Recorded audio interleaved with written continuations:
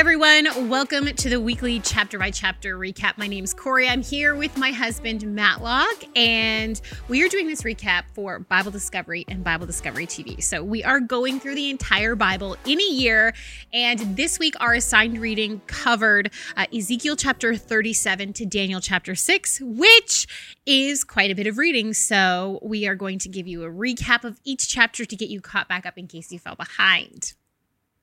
Yeah. I think that's a pretty good summary, a recap of what the recap does.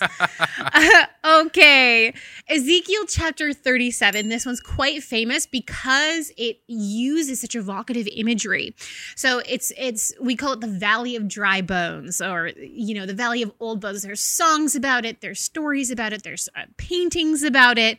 But essentially, God shows Ezekiel this vision of a valley full of old, dry, dead bodies. They're just dead human bones. And God has Ezekiel prophesy specifically to the bones. The bones then come together while Ezekiel's watching, and then flesh covers them, but they're still not alive. They're just empty bodies. So then God has Ezekiel prophesy to the breath or to the spirit, to life, and the bodies become alive again. Then the vision is interpreted for us here in Ezekiel chapter 37. So Israel has essentially said we're dead and buried. They've gone into exile, right? But God will open their tomb, their captivity, and he's going to bring them back to the land, and he's going to revive them. He's going to bring them back to life. They're not going to stay dead as a nation. They're going to become a nation once again. So then, still in chapter 37, Ezekiel takes a stick, and on this stick, he writes, belonging to Judah and the Israelites with him. So remember, Israel had split into two nations, northern Israel and Judah, or Israel and Judah. And so on one stick, Ezekiel writes, belonging to Judah and the Israelites with him. And then he takes another stick, and on that one, he writes, belonging to Joseph. And Joseph... Another word for northern Israel was Ephraim, and Ephraim was the son of Joseph and the Israelites with him. So then Ezekiel joins both sticks together in one hand as a symbol that those two nations, Israel and Judah, will be reunited again. There's not going to be that north-south division, the 10 tribes to the north and the 2 tribes to the south anymore. And not only that, but they will be ruled by one shepherd, meaning one king in the line of David, and God's dwelling place will be with them forever. So God's presence will be with these people forever. So this is good news in Ezekiel chapter 37. Ezekiel chapter 38 typifies the oppression of God's people, the resistance to God's people, and specifically here, the future oppression, any future oppression or opposition to God's people. So we see this prince, this king named Gog from the land of Magog. He's called the chief prince of Meshech and Tubal. Now, Meshech and Tubal were, in that time period, they were north of Israel in the area of modern day Turkey, roughly. So Ezekiel 38 describes how a great alliance of nations try to invade a newly settled and quite peaceful Israel that's doing really well. However, God will protect the people of Israel and all the many nations that are living with them in the Holy Land. And so God's purpose is to set up his kingdom, to set up his presence in Israel, and he's not going to let anyone or anything stop that. So the Ezekiel chapter 38 ends with this great earthquake that is devastating during the invasion of Gog. Then Ezekiel chapter 39 continues on with this Gog invasion.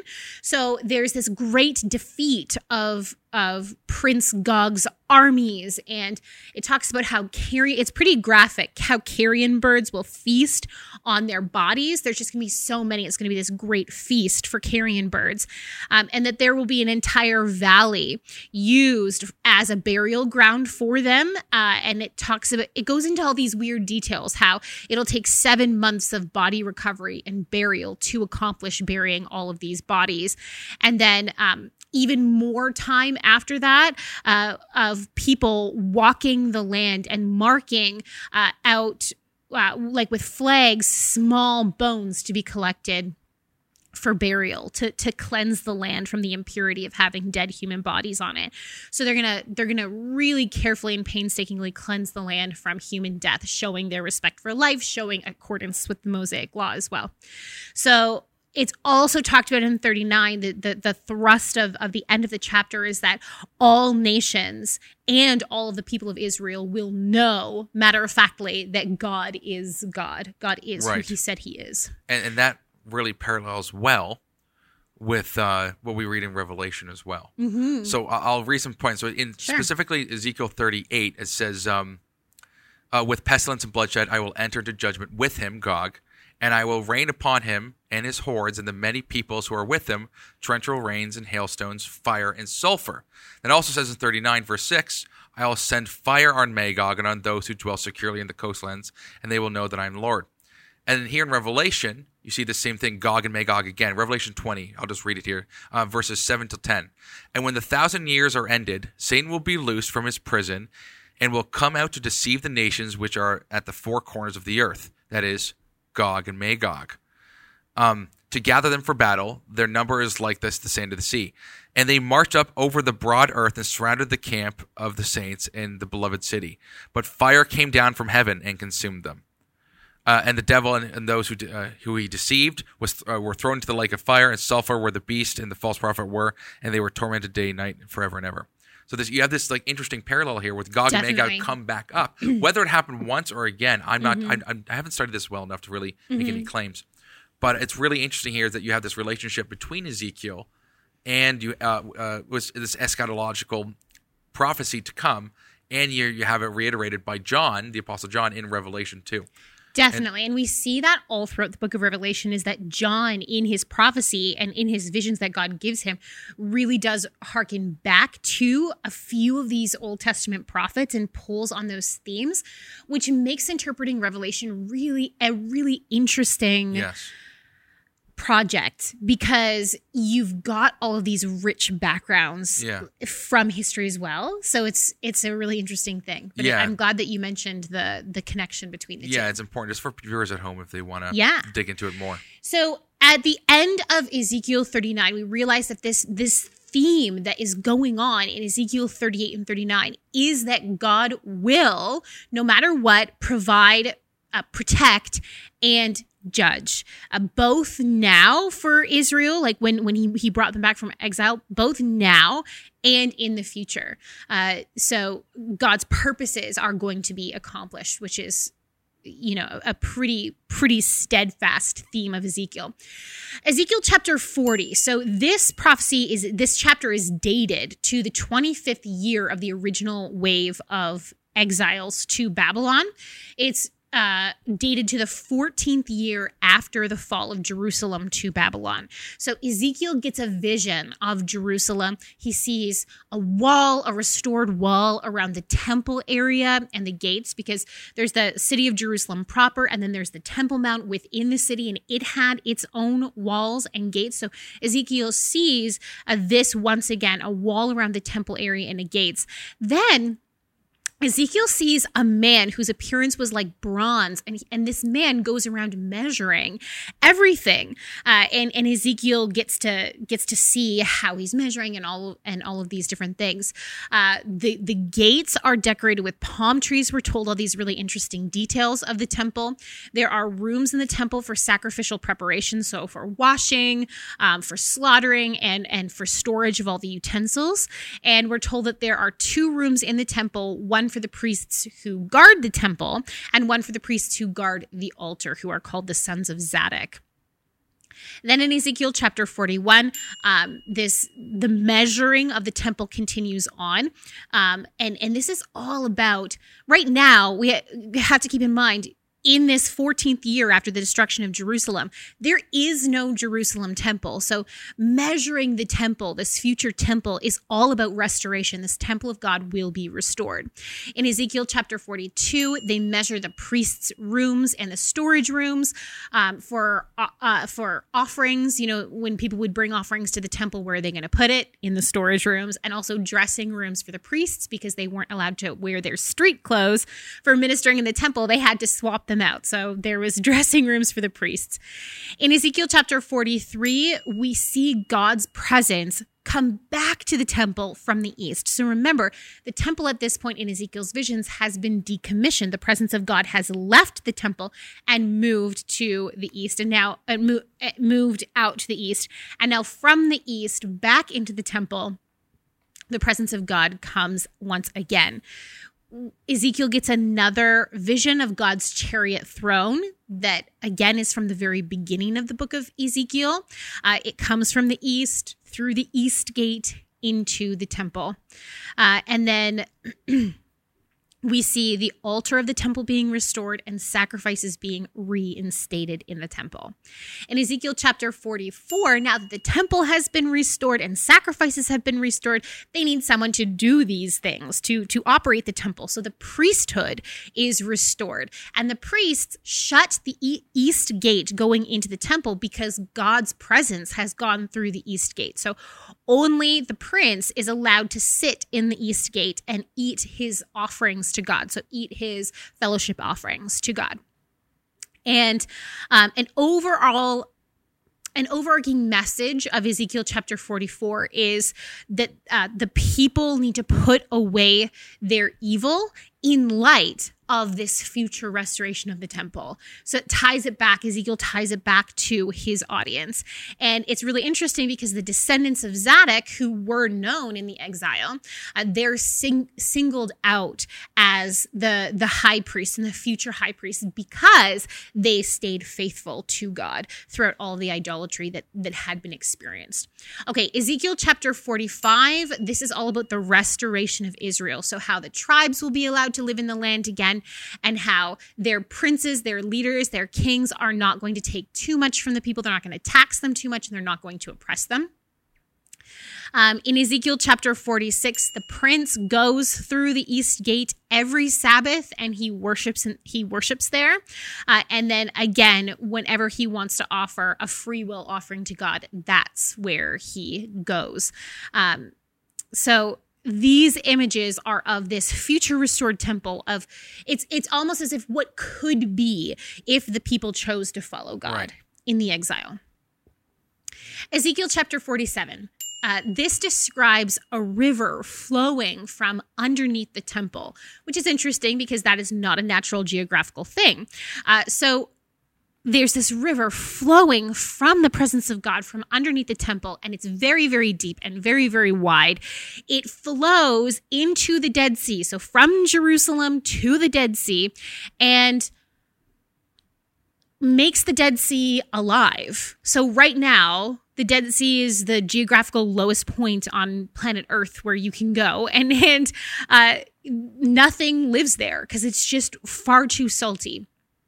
But this river of life from the temple invigorates life in the Dead Sea, and there's fish living there where the fresh water meets the salty water. And then boundaries for the land, so borders for the land of Israel, are also described in chapter 47. And then just to add more, sure, because I know in verse 12, just to read what you're talking about, and on the banks and on both sides of the river, there will grow all kinds of trees for food. Their leaves will not wither, nor their fruit fail, but they will bear fresh fruit every month. Because the water from them flows from the sanctuary, their fruit will be for the food and their leaves for healing. Mm-hmm. This same parallel is also drawn again in Revelation. Absolutely. I'm going to read Revelation 22. When the New Jerusalem comes, and here is what it says, Revelation 22, verses 1 to 2. Then he showed me the river, the angel showed John the river of the water of life, bright as crystal, flowing from the throne of God and of the Lamb through the middle of the street of the city, that is Jerusalem. Also on either side of the river, the tree of life with its 12 kinds of fruit, yielding its fruit each month. Mm-hmm. And the leaves of the tree were for healing of the nation. So it's almost exactly the same here in Ezekiel.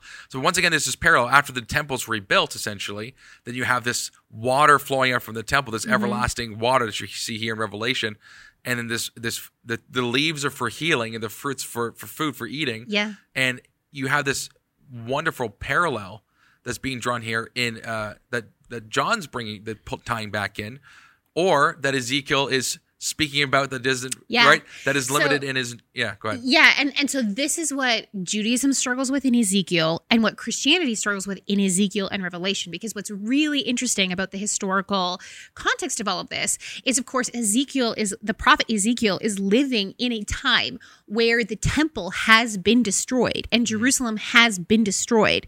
And then but we know shortly afterwards it was rebuilt, right? And so how are we to understand Ezekiel's vision in light of this second temple period? Does the second temple completely fulfill this or not? Right. And then what's really interesting is that John is living in a very similar time to Ezekiel, except it kind of happens backwards.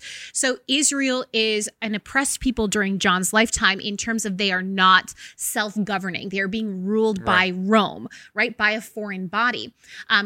And during John's lifetime, the temple once again is completely destroyed, as well as the city of Jerusalem. And so now John receives this vision, and it's strikingly similar to Ezekiel's vision back when the first temple had been destroyed and they were awaiting the rebuilding of the second temple. So the historical situations are very, very interesting. And this is what Christians, get to wrestle with and get to struggle with and really think about deeply as we think about the future and as we think about Christ's second coming and all of these interesting things. It's very interesting. Okay. Did I do Ezekiel 48? You did not. I don't think so. Okay, so the last chapter of Ezekiel. This one is just the division of the land of Israel by tribal allotment is given. And the gates of Jerusalem are named after the tribes of Israel. So there's multiple gates of Jerusalem, obviously, and they're named after the tribes. Okay, so that wraps up the Old Testament book of Ezekiel, and we're going to do the first 6 chapters of Daniel. Daniel is such an interesting and diverse book. It has narrative in it, so we get a front row view to the life story, some of the life story, not all of it, of Daniel and some of his fellow exiles. But then we also get really interesting prophecy and really interesting commentary on spiritual warfare that was happening at the time. So really cool. If you skipped out on reading Daniel, I would definitely recommend going back and reading it because it is quite enjoyable. It's quite a nice mix of narrative and prophecy. Yes, all right, so Daniel chapter 1. So Daniel's exile is described. He was taken from Jerusalem because he was part of the nobility. So a bunch of royalty and nobles were taken from Jerusalem with the express purpose of being trained to serve in the Neo-Babylonian Empire's courts. This was common practice. To have a diverse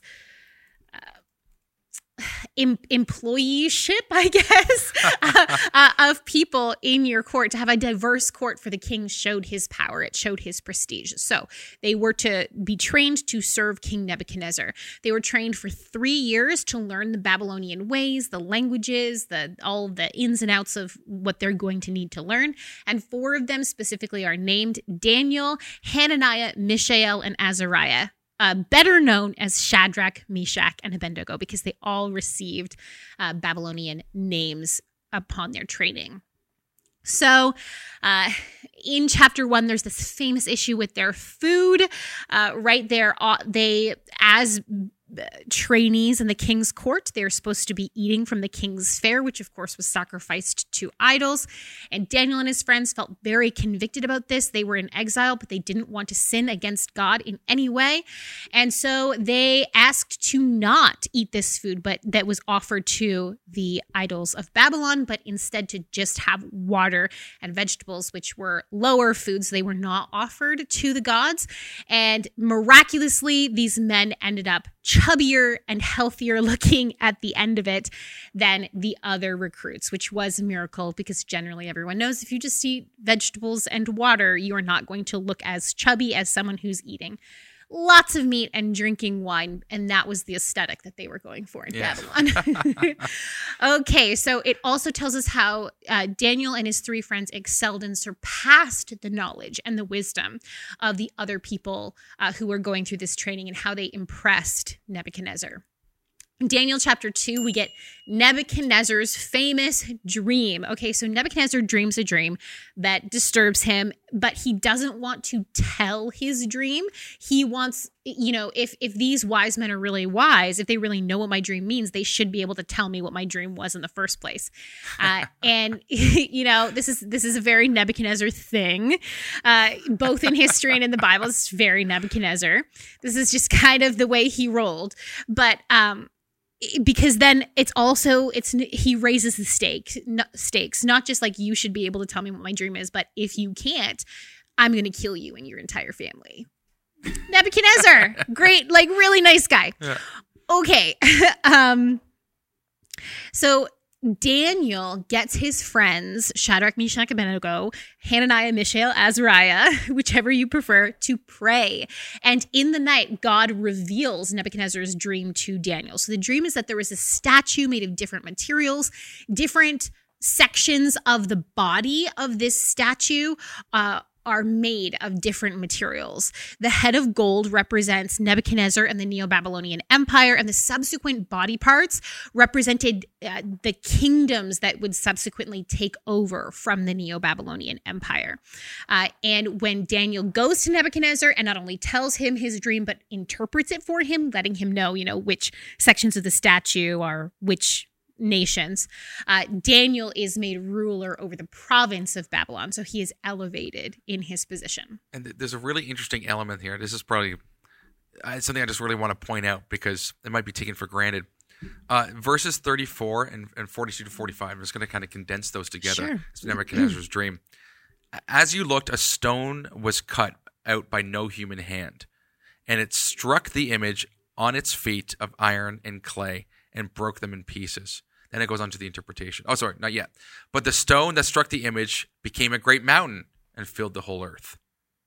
Then Daniel talks about what that looks like. Mm-hmm. And as the toes of the feet, like this is later on, verse 42, and as the toes of the feet were partly iron and partly clay, so the kingdom shall be partly strong and partly brittle.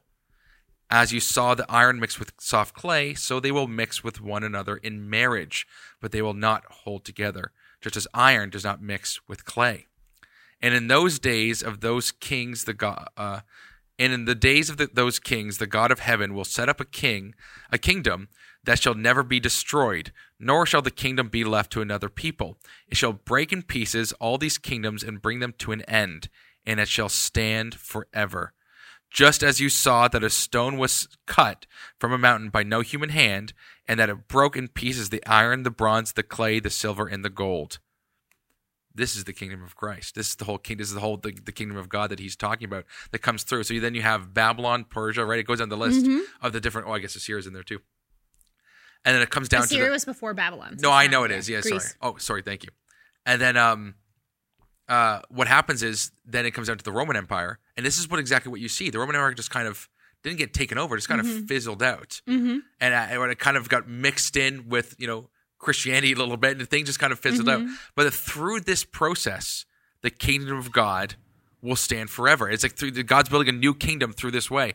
And so it's like you have this Christian message that's coming, but it's not really quite, like no one really quite understands what that means, of course, at the time of Daniel. Like, okay, well, there's a new kingdom that's going to come out by God's hand, by no human hand, right? Right. And so you kind of get this glimpse at it here with the kingdom of God. This is what they're talking about in the New Testament. When they're talking about the kingdom of heaven and the kingdom of God. One of the most quoted and most relevant cultural texts in the New Testament was Daniel.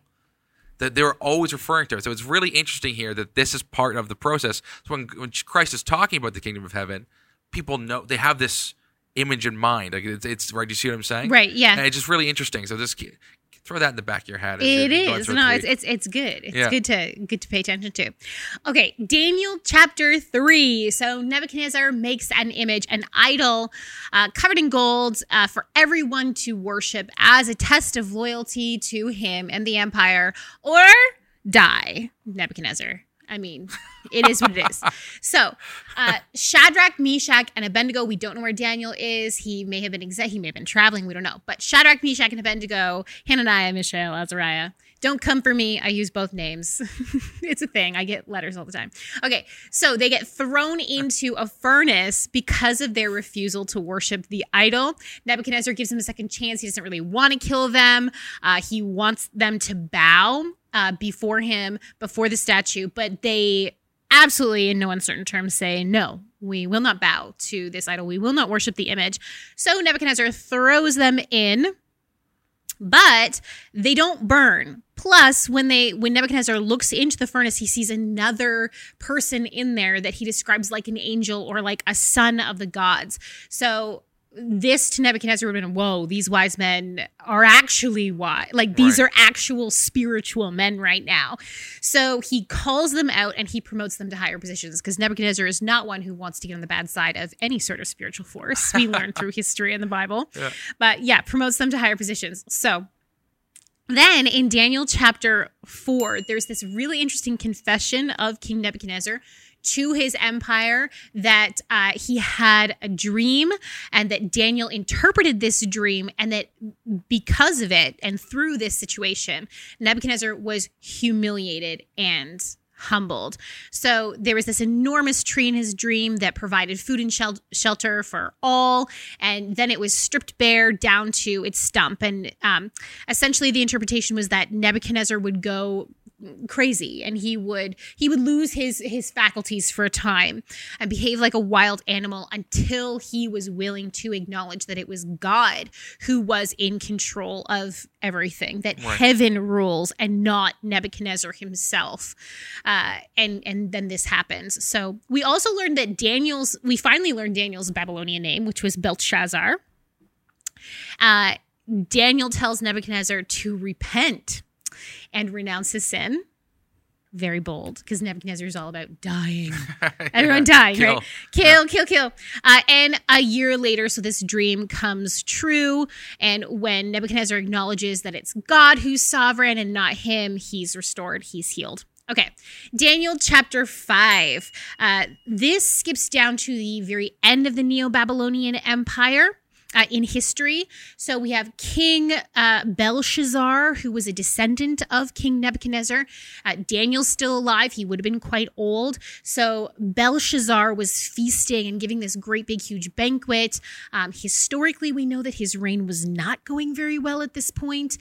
He brings out these cups that Nebuchadnezzar took as booty from the temple in Jerusalem. And he's like, we're going to use these. We're all going to drink out of it. They're all drunk. They're all having a great time.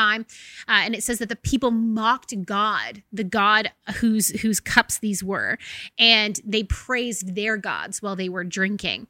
A hand appears and writes a message on the wall.